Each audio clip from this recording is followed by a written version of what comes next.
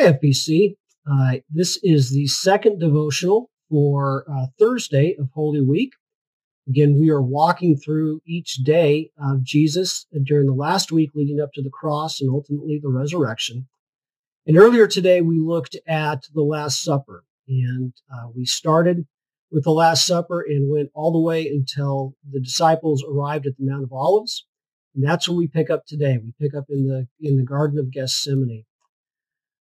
This is going to be a long passage. We start in verse 32 of Mark 14, and we go all the way to the end of the chapter, which is verse 72. So I won't do a lot of reflection. I want Scripture to speak for itself, especially as we get closer to the cross. But I will encourage you, as we read through this passage, pay attention to the issue of abandonment. It's one of the prices Jesus paid for us, but it's one that we talk about less than other prices that we paid. But this is a real cost for him. So we're going to start in verse 32, go to verse 72 of Mark 14. And they went to a place called Gethsemane, and he said to his disciples, "Sit here while I pray." And he took with him Peter and James and John and began to be greatly distressed and troubled. And he said to them, "My soul is very sorrowful, even to death. Remain here and watch." And going a little farther, he fell on the ground and prayed that if it were possible, the hour might pass from him. And he said, "Abba, Father, all things are possible for you. Remove this cup from me. Yet not what I will, but what you will." And he came and found them sleeping, and he said to Peter, "Simon, are you asleep? Could you not watch 1 hour? Watch and pray that you may not enter into temptation. The spirit is willing, but the flesh is weak." And again he went away and prayed, saying the same words. And again he came and found them sleeping, for their eyes were very heavy, and they did not know what to answer him. And he came the third time and said to them, "Are you still sleeping and taking your rest? It is enough. The hour has come.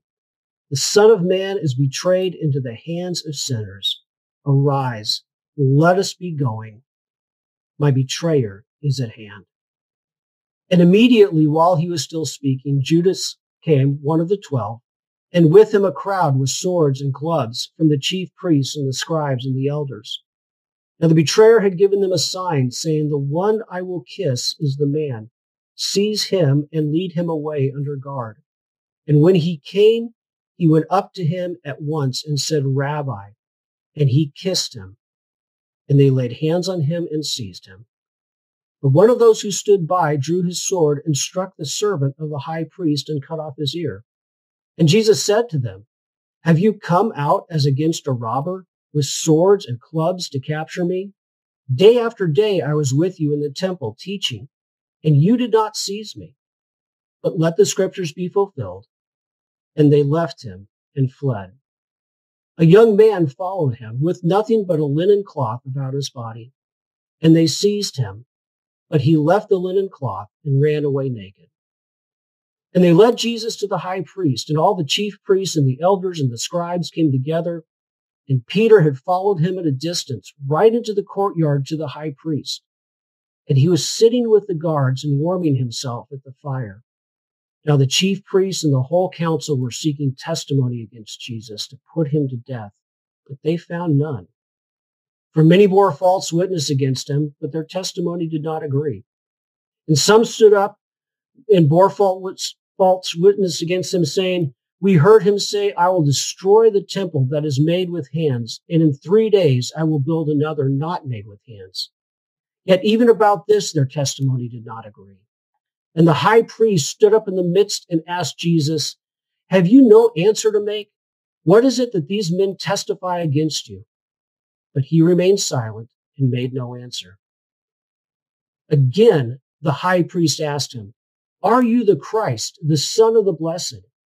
And Jesus said, 'I am. And you will see the Son of Man seated at the right hand of power and coming with the clouds of heaven.'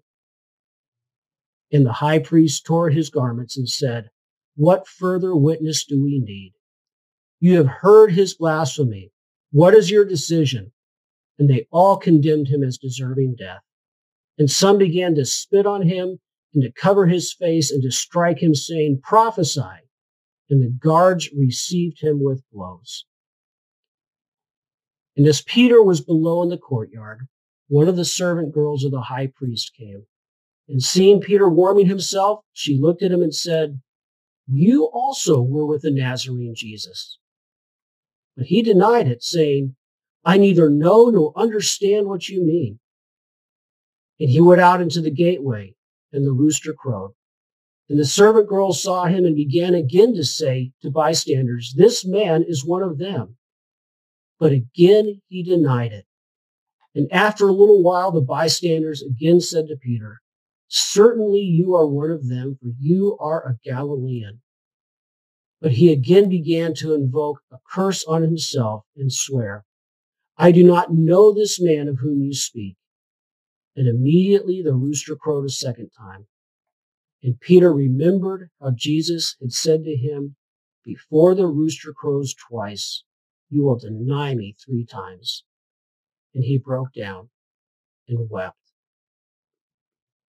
One of the prices that Jesus paid for us was abandonment. He was betrayed by one of his friends.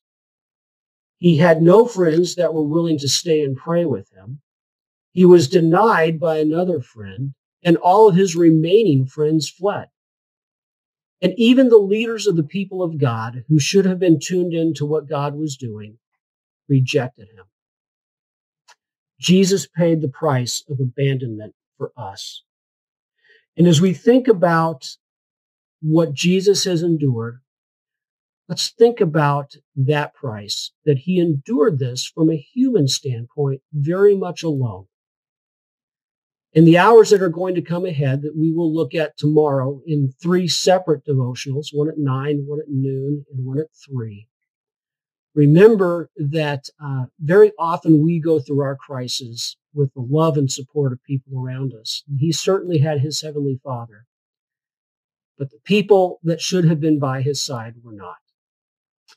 Take some time today and reflect on what the price was that Jesus paid and what that must have been like for him to face this, watching his friends fall away from him one by one. I hope you have a wonderful rest of your evening as you reflect upon the magnificence, the beauty, the wonder of our Savior who loves us this much. I look forward to connecting with you again tomorrow morning at 9 o'clock as we walk through Good Friday together. Have a good evening.